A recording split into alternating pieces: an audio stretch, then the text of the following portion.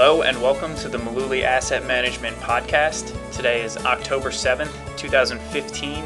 This is Brendan, and today Tom and I are going to talk about what we can learn from the playoff atmosphere that began last night, the MLB Playoffs. Right, and we're very happy to see the Houston Astros advance. Yeah. Not that we're necessarily Astro fans. Not Houston guys. No. But we're very happy because our New York Mets are back in the playoffs after a 9-year drought. Yeah. I've always found the playoffs to be kind of funny, though. We talk about, May the best team win, right? The better team's supposed to win. But I guess that depends on how you're measuring better, right? Right. The better team over the course of that series or that Game 7 or last night, that once, the play-in game last night, the wild card game, yeah, they did win and they get to move on or they win the championship. But are they really the better team if we're going to talk about statistics? Yeah, after all, it's really just one game. Or it's, like it was last night. Or it's, a 7-game World Series or something like that. So, if we go by the statistical evidence, the better team doesn't always win. And I think we can probably go back to Billy Beane for that. Yeah. Billy Beane's been the GM of the Oakland A's since 1998. He wrote Moneyball. Yeah, everybody knows him for that. Well, Moneyball was written about him, and they made it into a movie. Yeah. And Bill James works for the Boston Red Sox now, but he basically started as this, nerdy guy crunching numbers for fantasy baseball enthusiasts like us. But they pretty much brought this statistical analysis of players to the MLB, amongst other people. They're pretty much the big names that headline the statistical analysis or sabermetrics, group. And like the movie talked about, it basically kind of chucked out the old way of doing things where a scout said, hey, I got a feeling about this kid in high school. And they just went on the evidence. They just went on the statistics, the statistically based evidence that Beane and Bill James and people like that put together. They objectively measured a player's worth. And the really key word there is objectively, because they were able to just strip out all of the emotions. Like, I think this is a 5-tool player, or this kid's going to be a hitter. They just took all that subjectivity out of the equation. Yeah, so this evidence-based method of player selection reminds us of rules-based factor investing, which we talk about here on the blog sometimes, and you've probably heard of if you read about investing. Implementing evidence-based investment factor strategies in a systematic fashion. I guess the key there is the systematic fashion. Right. It's shown to you can get pretty good results over time using things like momentum, value, low volatility. These are all proven factors. Right. So it doesn't just mean that our way of doing things is really the only way to do it. If you are, say, a value investor, I mean, Warren Buffett's done a pretty good job of displaying how that's worked out. If you're a momentum investor, if you stick with the strategy, it works. If you just stick with low volatility, that works too. All of these different strategies can give you higher returns rather than just taking on the risk factor that's out there in stocks. Yeah.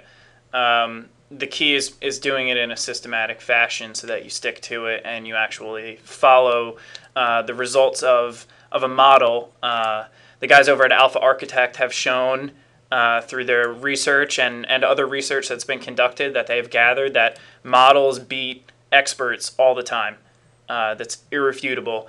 And that could be applied back to baseball with the scout who just knows about players, or you could point back to the star mutual fund manager who just knows about picking stocks. I mean, I think more and more we're realizing that that's not true. Nobody has, they could have all the evidence in the world, but it doesn't mean they're a better stock picker than the model that they could put together. And that's really where we can tie this all together. The problem for guys like Billy Beane and other folks that follow the statistical analysis in baseball is that when you've got 7 games to win a series, whether it's a playoff or a World Series, the team with the best stats doesn't always win. Yeah, I mean, you could look back to the Atlanta Braves in the 1990s. Oh, that's a great example. They dominated. Yeah. They dominated the NL East. They won the division every single year. They only won 1 World Series in that whole time frame. Right. Or you look at the undefeated Patriots team that lost in the Super Bowl to the Giants. Right, another good example. You can't even begin to make the case that over the regular season the Giants were better than the Patriots, but they beat them on that day, and that's what happens in sports. I'm curious. While Billy Beane's been general manager, have the A's been to the World Series? No, they haven't. I didn't think they did. They've gone through some really great stretches where they've been to the playoffs and they've been successful for 3-4 years in a row. And in baseball, that's impressive. One of the lowest payrolls around. Yeah. So I mean, you can apply all these statistics and you can stick to the strategy, but it doesn't always mean that when you boil it down to a playoff series or an individual game. Or investing, if we're talking about a quarter or even 1 calendar year, you can have the most robust factor model in the world using whatever screens you're looking for. Over the course of 1 year, it might stink. Right. You might tank. Yeah. And there's going to be times where your strategy for a quarter or 6 months or a year, the strategy that you're employing doesn't work. That's not the time to ditch your strategy. Yeah. I mean, as long as you've done the research to create a strong model that's based on evidence, that's not the time to be ditching the model. The model is not broken.